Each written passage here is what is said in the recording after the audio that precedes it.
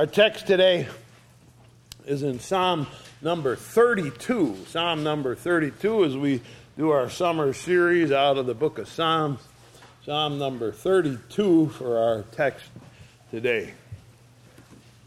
My grandfather was named Tura. He came from Norway to America and went to work in the shipyards in Brooklyn. He got up early, walked to work every day, and every morning he passed Thomas Edison, said good morning to him. He was a shipbuilder and soon became captain of the shipyards. He's a very clever man with his hands. Like many Norwegians, he was a good wood carver. One of the things I remember best was that he carved shoes out of a block of wood. I always used to think how uncomfortable wooden shoes must be until one day I put my feet in those shoes. And then I realized that with his hand inside the shoe, he was carving by touch and not by sight. I understood just how clever he was with his hands. He had 4 sons. Olaf, the oldest one, made wooden boats and sold them, and he was clever with his hands. There were 2 more brothers who became contractors and built beautiful homes, also clever with their hands. And then there was my father, who was not clever with his hands at all. I remember when I was a kid, in order to hold the Christmas tree up, he'd get 2 big giant spikes and nail them in the wall and wired the Christmas tree with big old wire on those 2 crooked spikes. After he missed them a few times, they were crooked. My mother cringed when she saw him coming with a hammer and 2 nails. He was not clever with his hands. I remember working on his house, and I tried to get him to help me hang drywall on the ceiling. I said, I'll hold it in place. You just put a couple screws in it. He simply couldn't do it. He couldn't drive the screws into the drywall. So finally I found a job that he could do. He drive little nails into subflooring. If he sat on a floor, he could do that. So I laid the subflooring and tacked it in place and told him, now you nail the rest of it down. And after a while, he said, I ran out of nails.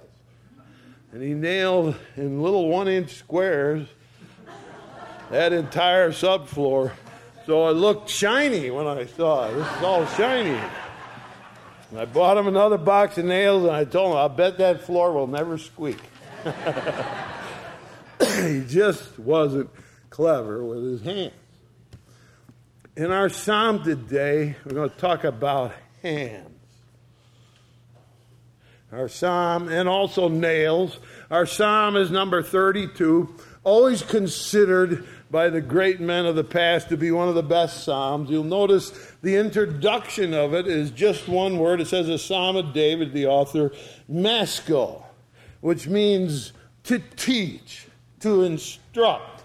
David, its author, decided that he would teach us this lesson, and he will be the schoolmaster and give us a lesson that everybody needs to learn. As a matter of fact, this lesson is the most important lesson that you could ever learn. And to fail this class is to die. And so I pray you will not fail this class. Now he starts with the word blessed, the very first word of his psalm. Jesus, the greatest preacher of all time, preached the most famous sermon ever preached. We call it the Sermon on the Mount. And he started the same way with blessed. Simply put, blessed means happy. It's the easiest way to discuss it. Jesus said, blessed are the meek in his sermon. Blessed are the poor. Happy are the peacemaker. Now here in Psalm 32, David says, the man that is truly happy will have these things happen to him. So we're going to begin reading at verse 1 and 2 because they're right there. Blessed is he whose transgression is forgiven, whose sin is covered. Blessed is the man to whom the Lord imputeth not iniquity, and whose spirit there is no guile. Now, David's method of teaching is to say this. I wasn't happy. I was far from being happy. but I did something, and it made me very happy. So verses 1 and 2, being happy and blessed, come after verse 3 and all the way to the end, where he describes how he was before he got to be happy. So we're going to start really at the beginning with verse 3, chronologically speaking. This is what happened first. This is David in his unhappy state. Right? Now this psalm is to teach us how to repent, how to ask God to forgive you. So my friends, make sure you get an A in this class. You need this class to pass the school of life. Now verse 3 and 4. When I kept silence, my bones waxed old through my roaring all the day long. For day and night thy hand was heavy upon me. My moisture is turned into the drought of summer. Selah. David had sinned. He didn't tell us here what he did. He doesn't have to. It wasn't a secret. Everybody knew. After all, he was the king. He had committed adultery with his neighbor's wife. And to cover it up, he had his neighbor murdered. That's what King David did. And now you say, Eric, I never did anything that bad. Well, one comes from lust. The other one comes from hatred. And I think those things are easy to find in our hearts. David says he kept silent. What he means is that he never told God. He didn't talk to God about his sins. He ignored God. He acted like it never happened. And he just went about his life and pretended he never did anything wrong. But we see something here, two strange words. One is silence, and the other one is roaring. Inside him, his conscience is roaring. His conscience constantly reminds him of what he did. And he says that the conflict between his heart being silent, not talking to God, and his conscience roaring caused him, he says, to wax old. Some of you know what he means when he's talking about waxing old, right? His bones, he says, the strength of the body is the bones. He says, my bones, he said, the strength of the body, the most powerful part of the body, he says, was feeling old and worn out. Unconfessed sin was sapping away his strength. His life energy was running low. The power to continue life was fading away. And so what he's saying is he felt like he was dying. And then he says it in a very special way. He felt like God's hand was on him, grabbing him, applying pressure. And God was resisting him. So he never felt that it would stop. My conscience is screaming on the inside, making me weak. And then I dried up, he said, like a drought in summer with God's hand pressing on me. Remember my mother's hand pressing on me a couple times. I knew what that meant. Look, David grew up with a harp in his hand and a song in his heart. He's watching over his sheep, writing music. The Lord is my shepherd, I shall not want. He makes me to lie down in green pastures, Psalm 23. He writes in another one, the heavens declare the glory of God, Psalm number 19. And he wrote songs full of praise to God. Oh, Lord, our Lord, how excellent is thy name in all the earth, Psalm number 8. But when he ignored God after he sinned, tried to avoid his nagging conscience, the music went silent. And the joy disappeared. And the love that had been so full and flowing towards God, he says, became dry and empty. Do you ever feel like your joy is dried up? Like your love is shriveling up? And he writes at the end of that, Selah, which means stop and think about this. So when you're reading, you come to Selah, you're supposed to stop and think about it. Stop and think, he says, what happened to me. My worship was gone. My pleasure in my music was gone. I was withering away, all because I refused to repent. And then something happened. The Bible tells us that a day came when the prophet Nathan knocked on David's door. And he came in and he said to David, you know, I got a story to tell you. There was a man who only owned one sheep. And this fellow came along and stole the only sheep he had.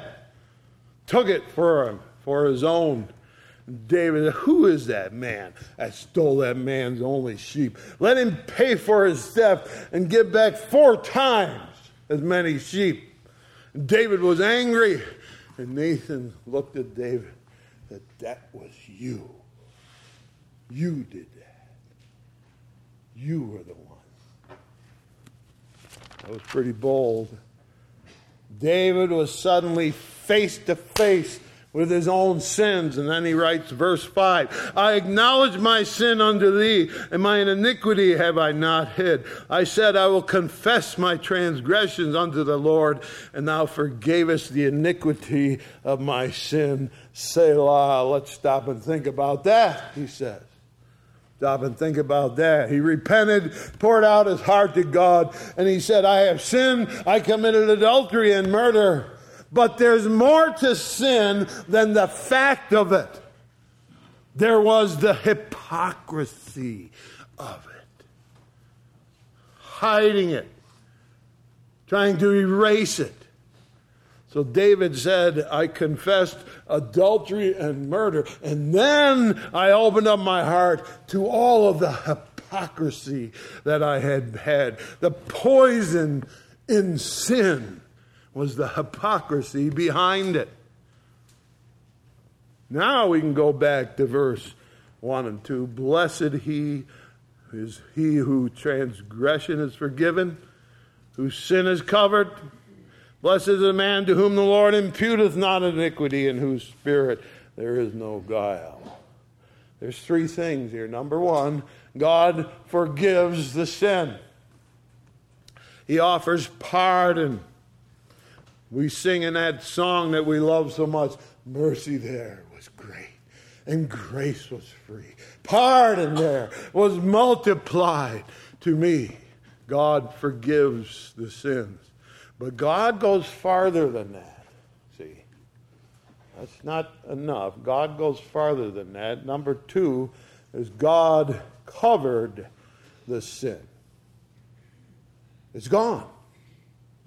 It's hidden from view. It's out of sight. As if by one great swipe of God's hand, he swept it all away and buried it, he said, in the deepest sea. And it's gone forever, and it is not going to be brought up continually as a constant reminder. It's gone. Hallelujah. And now God does, number 3, not impute iniquity to us. That is, we can stand forgiven as if we never did anything wrong. That's amazing, my friend. What a blessing is God's forgiveness. How happy it makes us when he says, I'll look at you as if you never sinned at all. Oh, there's a lot of happiness in that. But there is more to sin. In verse 2 at the end, it said, in whose spirit there is no guile. Inside of us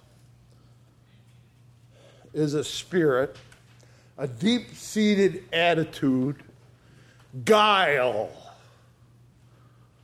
the ability to lie. And sin carries with it the deep-rooted down lying in our heart, in the deep secret heart. You see, the first human sin recorded was eating a piece of fruit. And the serpent, who was Satan, came along and he said to Eve, go ahead, eat that fruit. Looks good. And Eve said, no, we can't eat that. God said not to. And the old servant said, did God say that? No, God knows it's good for you. God doesn't really mean what he says.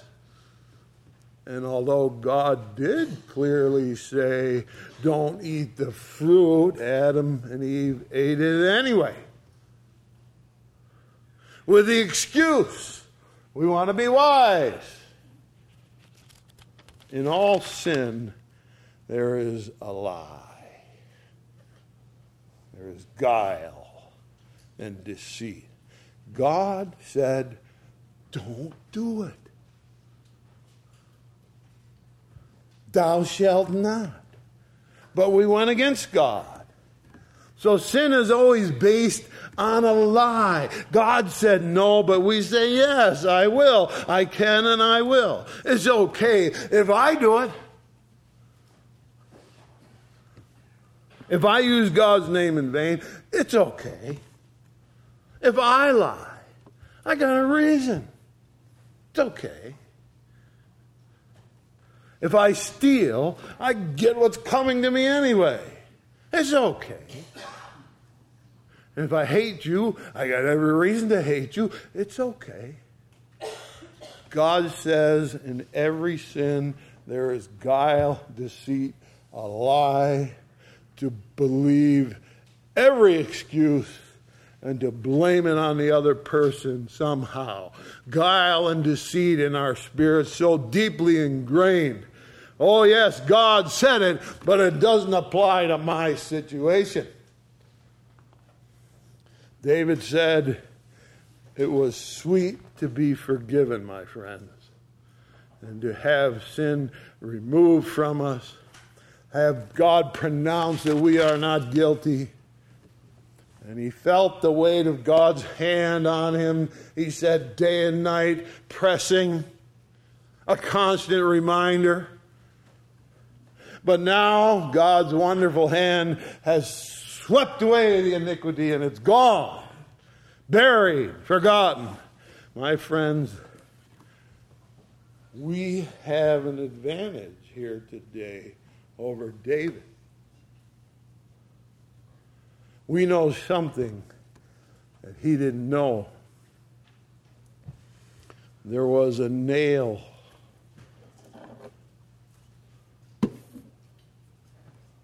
There was a nail. Jesus opened his hand and they drove it into his hand. Right through his hand. Into the cross of wood. We're told he refused the painkillers they offered him. And so he held out his hand and they nailed that hand to a cross. And he suffered great agony and excruciating pain so he could forgive and cover your sins and say you were innocent. And what bothers me is not so much how much we've sinned. What's troubling to me is how easy it is for us to sin. How easy it is. The hand that formed you in your mother's womb. And the hand that swept away your sins when you repented is the same hand that was nailed to a cross. When David says, I was so unhappy, so dried up. I felt God's hand on me, a heavy hand. My conscience roared and groaned, and I felt weak and weary. But now, he says, I'm happy, I'm blessed, forgiven, and my sin has been swept away by his old hand. And that old lie, that it doesn't matter what God says, do it anyway, that old lie has been rooted out and gone. And now if God says, thou shalt not, I guarantee I will not. No excuses, no hypocrisy, no guile, no lies. I will do what God says to do. Verse 6. For this shall every man that is godly pray unto thee in a time when thou mayest be found. Surely in the floods of great waters they shall not come nigh unto him. There is a moment in time. There is a day that arrives. A Nathan comes and knocks on your door. At that moment, God is near. Call out to him. Because sin grows into a flood and it'll wash you away. How sadly have I seen it over and over. God draws near to people and they say, no, not today, not today. Well, sin comes and sweeps them away. Call on God before it's too late. Sin is like a flood that washes you away. Verse 7. Thou art my hiding place. Thou shalt preserve me from trouble. Thou shalt compass me about with songs of deliverance. Selah. Stop and think about that. Now, the hand of God comes again and covers me. You remember, God told Moses when he was on the mountaintop, he said, hide in that rock there, and I'm going to cover you with my hand. And so under that gentle hand, we find refuge. We sing it often. He's a shelter in the time of storm. We are safe in his hand. And when that happens, when we know God's hand is safely covering us, then we find our songs again. David lost his songs for a while. But oh, how pleasant it was when his heart was filled again with music and songs of deliverance. Have you lost your song? And do you want it back? Call upon God when he's near. And now after David has repented, after he finally broke the silence and talked to God, and after his loud conscience finally went silent, now he can hear what God's saying to him. Verse number 8 is God speaking. I will instruct thee and teach thee in the way that thou shalt go.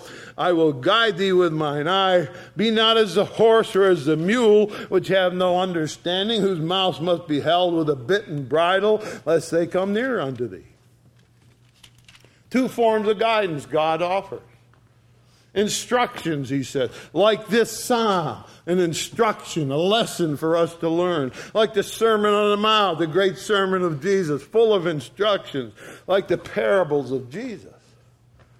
There's much to learn about life, and God gave us the Bible to instruct us. But then number 2, it says, God guides us with his eye. Now, my mother was like that. Wherever we were, we looked at her and we could read it in her eyes. There was approval, and then there was disapproval. It was, yes, go ahead. And there was, no, don't you dare. She didn't have to tell us. We just looked at her and we knew. God wants to do the same thing to you.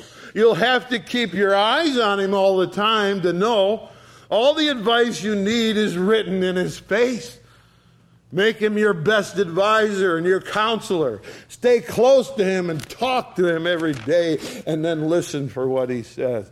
And he says, for heaven's sake, don't be like a stubborn horse or a contrary mule. Those animals have reins because you got to jerk them to get them to go the way you want them to go. Don't be so stubborn that God's got to jerk you to get your attention. Just follow Jesus and do it willingly. If someone asks, do you want to do what God says? Say, yes, yes. Let me know what it is and I'll do it. I delight to do the will of God. That's the way to happy life and happy living. Now, verse 10, many sorrows shall be to the wicked, but he that trusteth in the Lord, mercy shall compass him about. A life of sin is full of sorrows. How it pains me to see people walking away from God's will and they head down a pathway of pain and sorrow. As the old fellow said, God has his best for those who will stand the test. And God has second best for those who will not have the best. Follow Jesus. In the pathway you'll find mercy, lots of it, full and free. And what pleasure you will find in doing God's will. Now there's three more things in verse 11. Be glad in the Lord, rejoice, ye righteous, and shout for joy, all you that are upright in heart. To be glad is a feeling in your heart. It's a good feeling. You got Jesus in your heart, it feels good. And I'm glad. Now rejoice says let the gladness come out. Express it with words. Let it be heard. And then the last thing he says, and shout for joy. Oh, no, I can't shout. That would be excessive. Let me tell you something. Jesus died on the cross. That was excessive. Don't be afraid to shout a little. We're a little too tame sometimes. Why would you shout? Because my sins are forgiven. God's hand has swept them away, and now he puts that wonderful hand over me. He's my hiding place. His hand was nailed for me. So clap your hands then and shout for joy.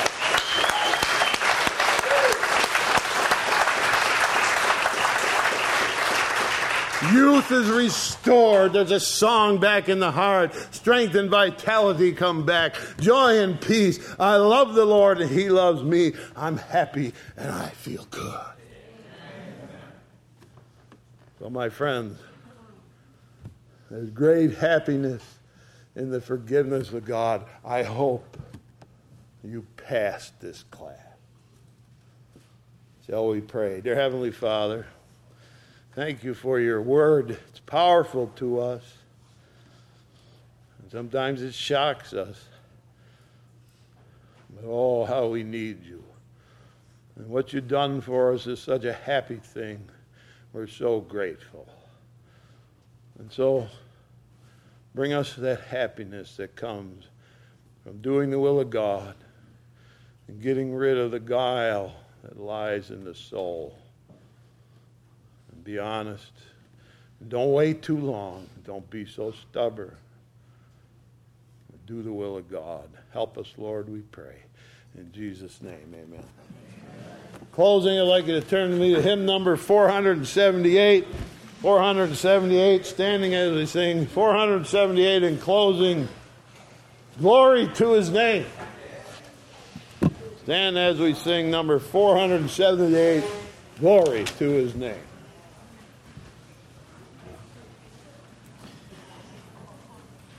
Page 478.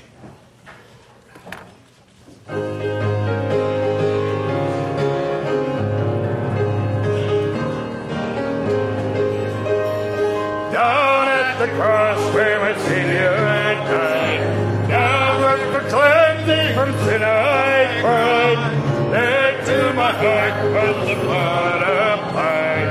Glory to his name, glory to his name, glory to his name, there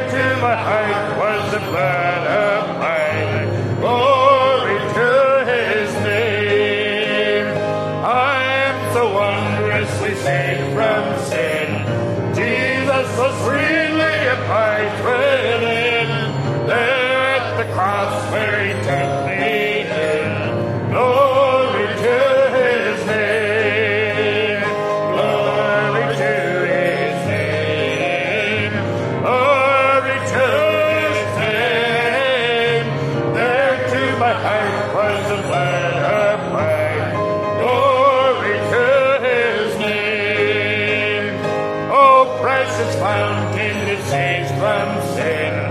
I'm so glad I have entered in. There Jesus saves me and makes me clean. Glory to his name. Glory to his name. Glory to his name. There to my heart was the blood applied.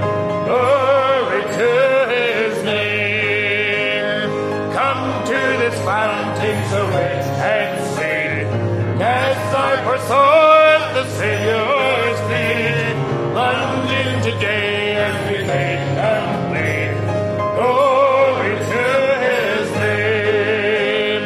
Glory to his name. Glory to his name. There to my heart was the blood applied. Glory to his name. Glory to his name. Glory to his name. There to my heart was the blood applied. Glory to his name. Everybody said? Amen. Ask Levi, closing word of prayer. Dear Lord, we are grateful that your mighty hand lays on us, sometimes in a hard way, that you show us the things that we have done wrong. Help us, we pray, to repent in our hearts and change those things that so subtly come in. Help us to be willing to see what you want in our lives and not to be blind. Give us that sight through your Holy Spirit. Touch us and teach us to walk anew, to turn away from those things that would hold us away from you. And we thank you so much that at your calling, we just need to repent. We just need to turn. We just need to ask, and you will forgive us. You will change us, make us whole and new, and take away our sins, wash us clean. And we thank you, and we pray that we would give your name glory for such a great and wonderful thing. It is the most precious gift in all the world. There's nothing else we can get that is more precious than forgiveness from you. We thank you so much for these things, and we thank you. We pray our hearts would be rejoicing evermore for these things and give you the glory. Protect us and watch over us. Bring us back to this place, we pray, and may we be thankful throughout this coming week and thinking about our hearts and where we stand with you each and every day. In your name we pray for these things. Amen.